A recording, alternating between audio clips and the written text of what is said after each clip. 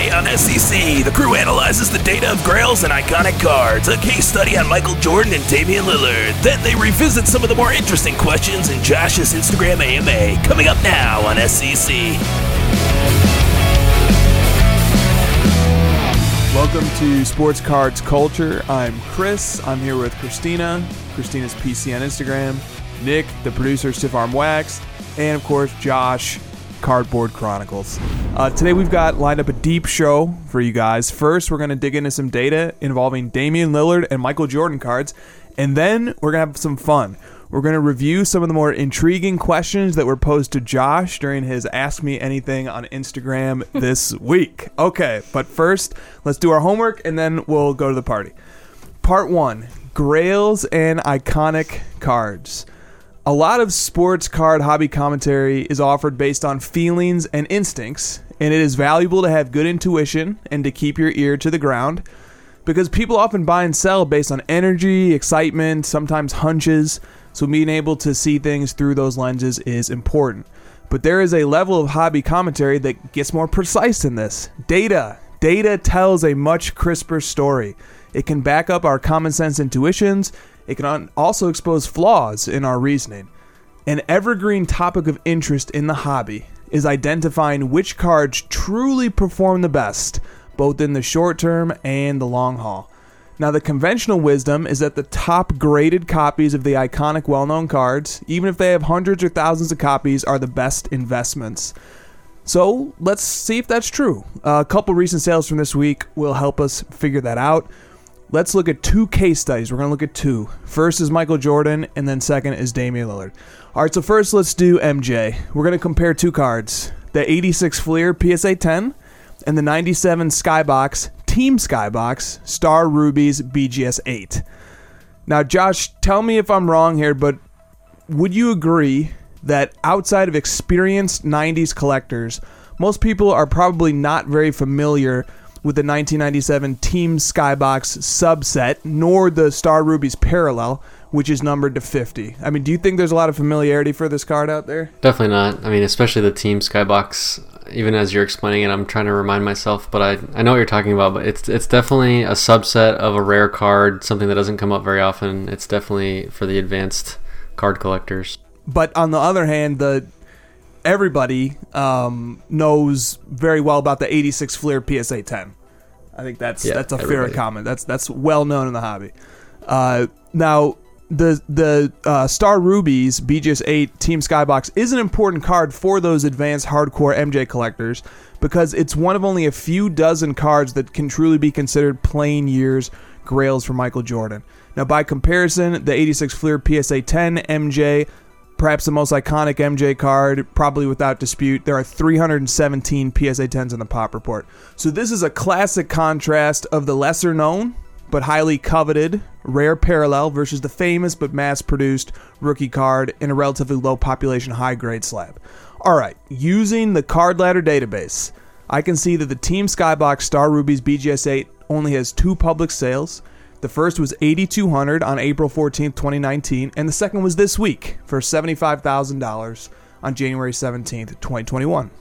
It means the card appreciated 815% over that 1 year and 9 month time span. Now let's compare it to the 86 Fleer rookie in a PSA 10 grade. Using Card Ladder, once again, I can see that the card sold for $29.1K on April 17th, 2019, and then it last sold for $222,000 and $222,630 on January 30th, 2021.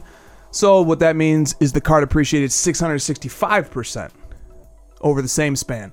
So the Team Skybox Star Rubies MJ, a card that most people probably don't even know anything about, has comfortably outperformed the red-hot 86 Fleer PSA 10. All right, and the comparison there is 815% to 665%. All right, lots of numbers. Let's make sense of these numbers. Let's see if there's anything we can learn from this before we move on to the Damian Lillard comparison.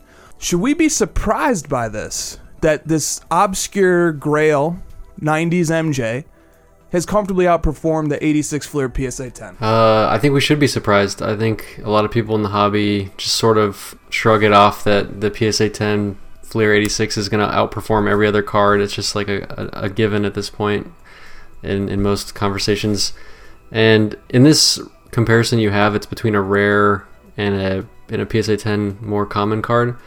But even just like looking through the ladder when I do, I feel like a lot of times the 9s or like obscure cards are outperforming cards you wouldn't expect. So I like your point of making sure you dig into the actual data before you make any assumptions. Definitely. And all right, let's ask a more basic question.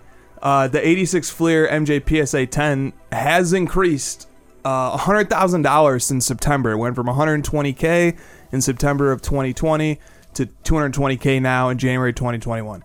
Some are even speculating that this card is headed towards $1 million valuation. So, Christina, I'm going to get your take second. Let me get Josh's take first. I don't think it'll get there anytime soon, and if it does, it's going to correct. That's just way too much growth in a short amount of time, given the population of that card. If it was $1 million, if something actually sold for $1 million, one of those, I feel like 10 of those would come out of the woodwork. They would all go to auction at the same time. Supply would increase. Not that many people can support $1 million. It would come right back down.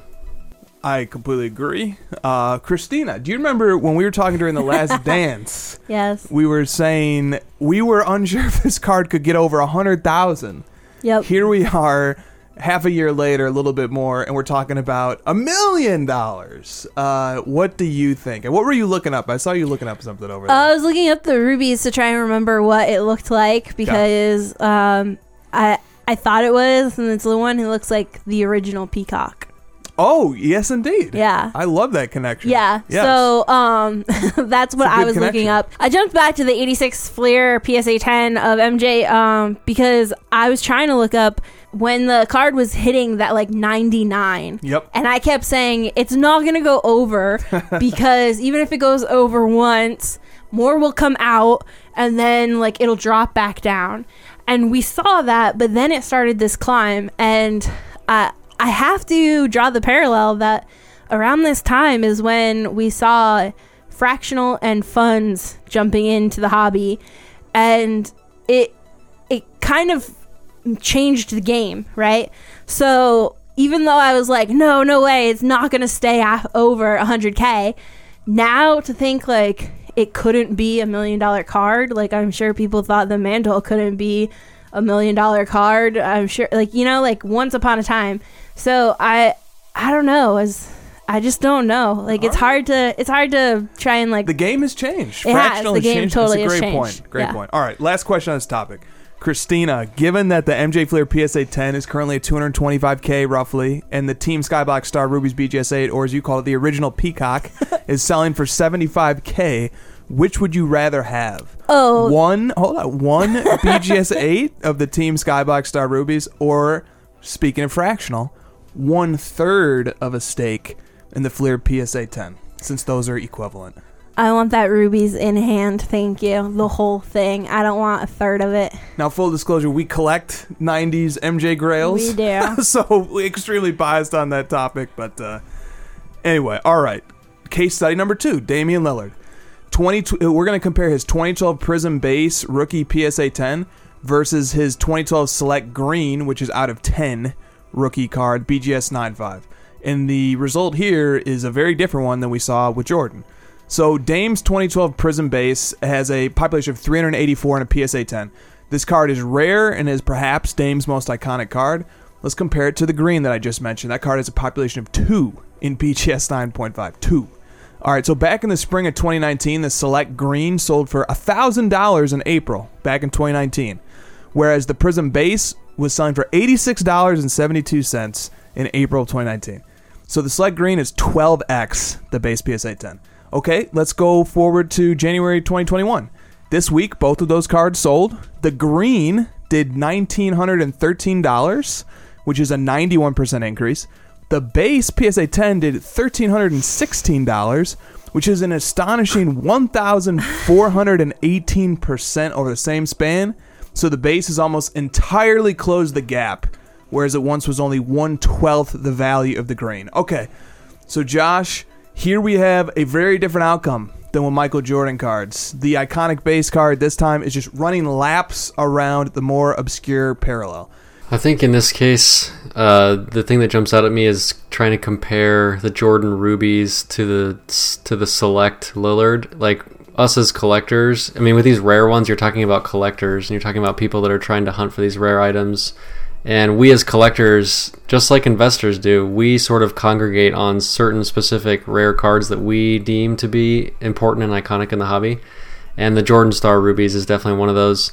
And I'm obviously like thinking that the Lillard is not going to be in that same category for the collectors. I think like when you get to a guy like Jordan, the number of collectors might even dwarf the number of investors, or the number of collectors might be more fervently seeking to quickly acquire cards than the number of investors. Whereas with Lillard, it might be the other way around. You might have a lot more investors, speculators in Lillard than collectors. And so when you have players like that, their more investor-friendly cards are going to do much better. So I think we already know the answer to this, but I want to throw it to you anyway. Is there any chance that the select green out of 10, Dame Lillard, could even come close to matching the growth going into the future that we saw when we look back at how the Prism-based PSA 10 just ran laps around it? No, I don't think so. Because, I mean, it's going to require Damian Lillard to, like you said, greatly increase his collector base, which is going to require him to continue on the path towards all-time great, and I'm not sure if he's quite on that path. So I don't see that actually happening with the select card. It's just too far away from the norm of what people are looking for as collectors. Yeah, agreed. Now, the final thoughts on this topic. Let's line up all 4 cards that we looked at. So in both case studies, we use April 2019 as the starting point. Here's how all 4 of these cards stack up against each other over that span. So the 2012 Lillard Prism-based PSA 10 is up over 1,400%. The Jordan Star Rubies is up 815%. The 86 Fleer Jordan is up 665%. And the Select Green Lillard is up 91%. So there were no losers here, right? Even the worst performing card has nearly doubled in less than 2 years.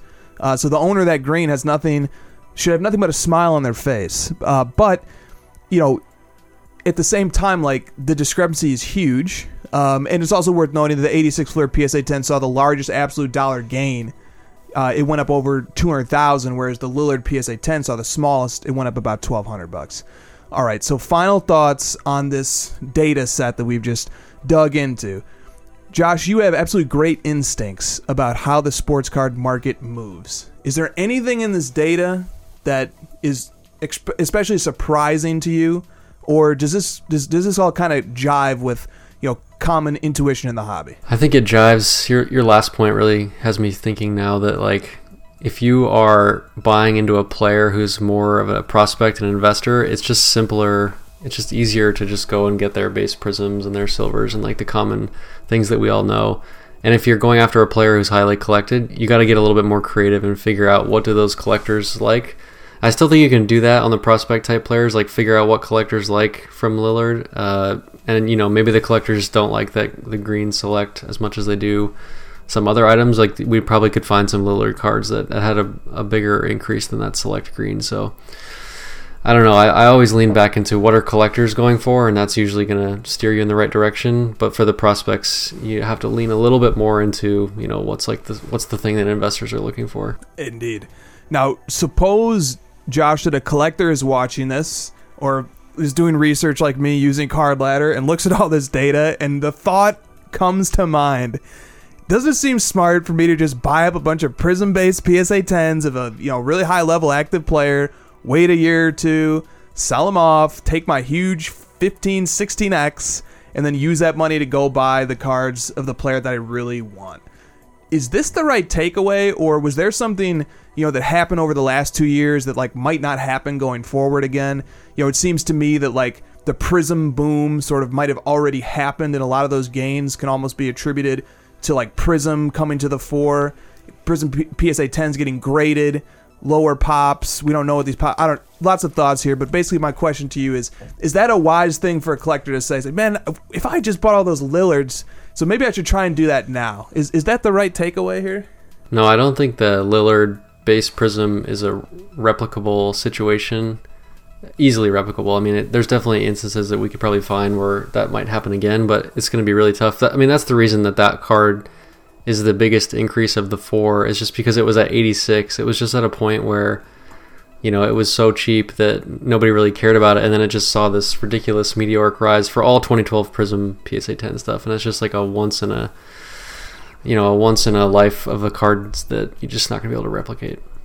True. I think that's probably right. All right, Christina, where do you see, because we watch a lot of NBA, we talk about a lot of NBA in this house, where do you see Damian Lillard's Prism-based PSA 10 and general card market going? Is he collectible? Look, if you told me I had to buy a Lillard card and you gave me a budget and I had the option between the base and the green, which looks like Christmas, BT dubs, I'm going to pick the green. I didn't rig the deck for her to answer that either. Just everything looks like a holiday or something happy to her. It's green and red with gold trim. Like, it looks like Christmas. I think that Damian Lillard is completely collectible. I know a bunch of Lillard collectors, so I don't want to talk too negatively about the market for them, but I would say, would that be my first choice if given an eBay gift card for that amount? What your first choice is. No, it would not. All right. Very good. Okay. All right. Coming up on Sports Cards Culture, we dig a little bit deeper into Josh's Ask Me Anything on Instagram from this week.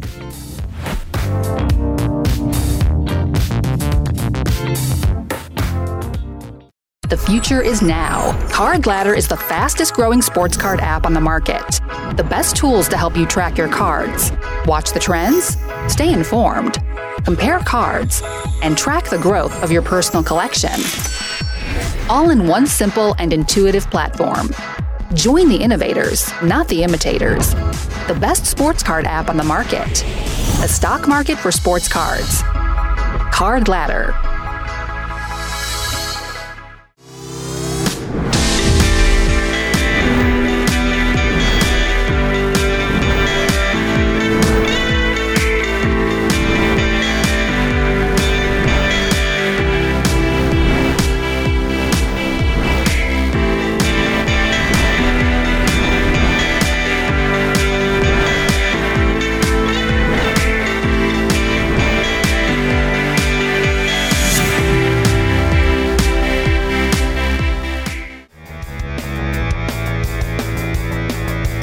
You're watching SCC, Sports Cards Culture. Keep up with the crew and follow them on all the socials. Plus, join Josh and Chris and sometimes special guest Christina every Friday night on Instagram Live, The Crossover.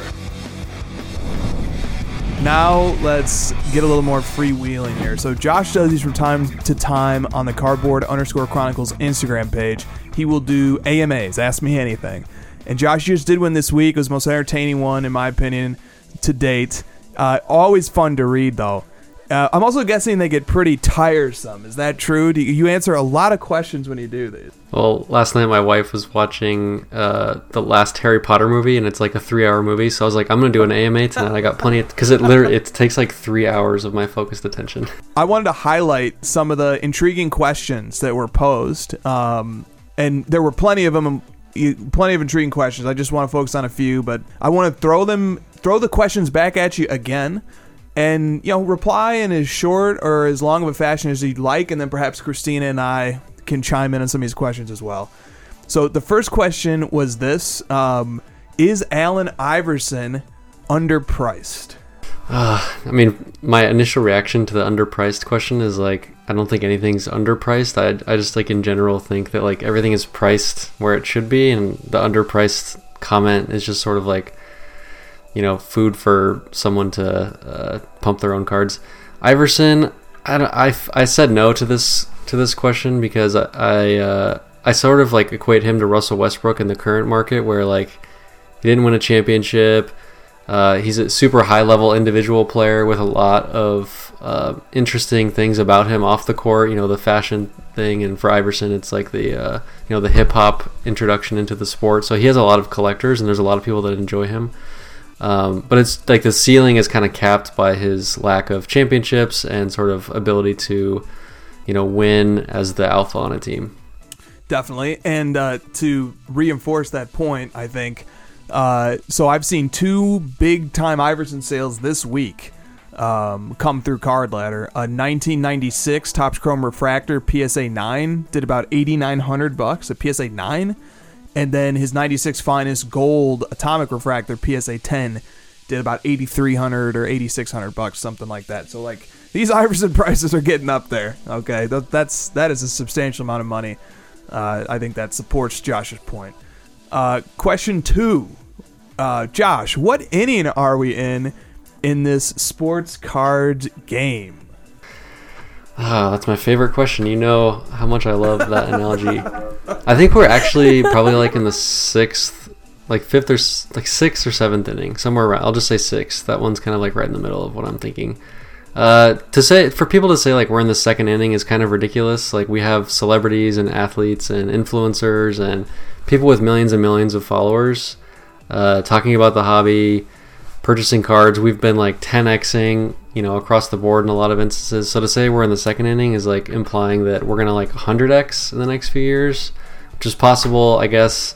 Just seems a little bit hypey and getting a little bit too excited. So a more realistic, cautious take for me is I'll say the sixth inning.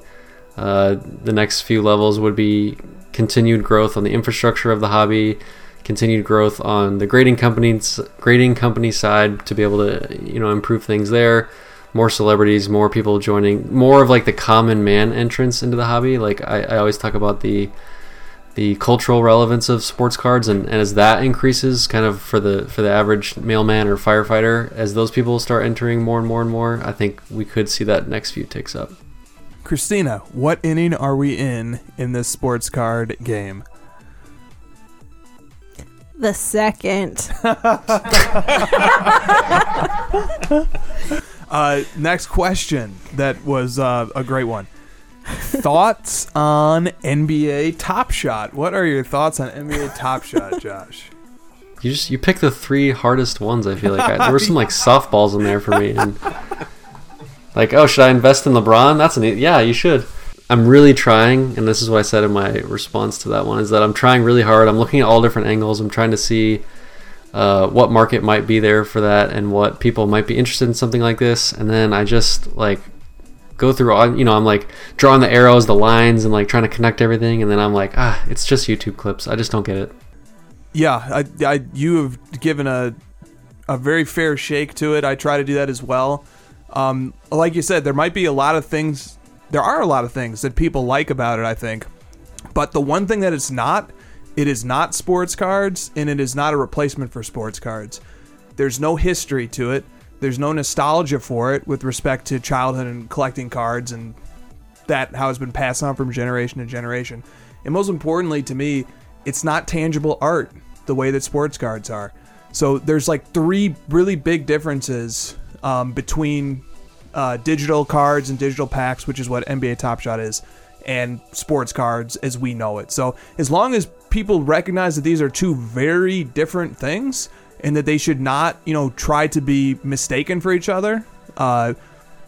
If you want to open digital packs, go for it. Now, Christina, we opened a digital pack the other night on the crossover. Watch the crossover and see my disappointment. Don't do it. As a degenerate pack ripper, I'm telling you not to open something. That says something. Okay. There we go. All right. Question 4. When will Larry Bird and Tim Duncan start getting respect in the card markets? I want to throw this right back at Chris. Are those two guys not seeing unbelievable rises in their card values? Yeah, dude. Larry Bird cards, at least his like early Topps stuff, is like on fire. The Bird and Magic rookie card is the number one card on Card Ladder right now. Like Larry Bird stuff is on fire.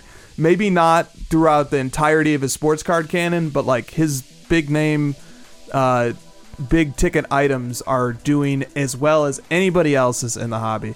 Tim Duncan had like a big rise earlier in 2020, and then he kind of leveled off. But to get his Topps Chrome in a PSA 10, it's going to run you about $1,500. When people say something's undervalued, it's more so they're saying that because of the loudness of the people that are collecting LeBron and Jordan and Kobe, and sort of like the more common things that you see in the base prisms and like those people are just more upfront with it. They're pushing it on their Instagram platforms, and the people that are like quietly picking up bird cards, quietly investing in Tim Duncan because they know he's safe, similar to those two guys like style on the court, they're just not as like openly loud about what they're doing. And so I think to say that their prices are undervalued is just sort of a reaction to what they're seeing on Instagram and not necessarily understanding their actual markets. Definitely. Okay, next question. Would you sell Steph Curry now or hold? Same for Giannis.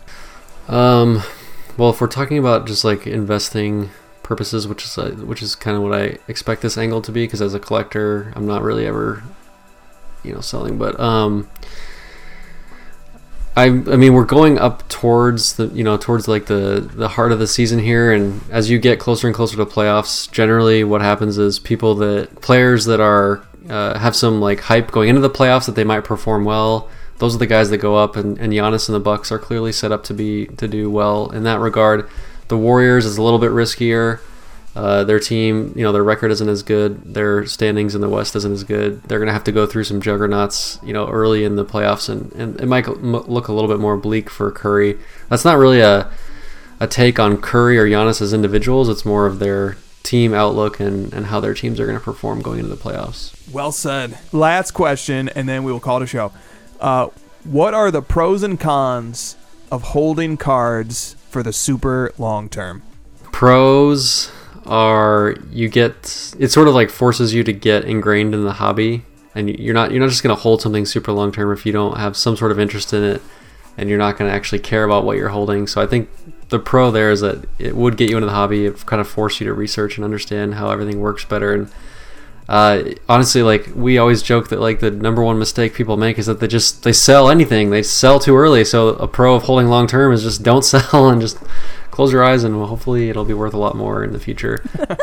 Which has been an effective strategy thus far. The con is like with some of the prospects, a lot of those guys, they do eventually start to wear out, and then their prices sort of like slowly trickle down towards zero. I'm thinking of like Andrew Wiggins, Blake Griffin, even like if you're going back on some of these older guys like I don't know, John Stockton, guys like that, where they're not going down to zero. I'm being dramatic, but like a lot of those guys that are a tier below like the Hall of Famers that we're talking about, eventually those guys do lose quite a bit of value over time. People lose interest. Well said. All right. That has been this episode of Sports Cards Culture. Thank you for tuning in. We will see you guys next time. Thanks for watching. Tell us in the comment section below what the crew should cover next week, and don't forget to like and subscribe. See you next time on SCC, Sports Cards Culture.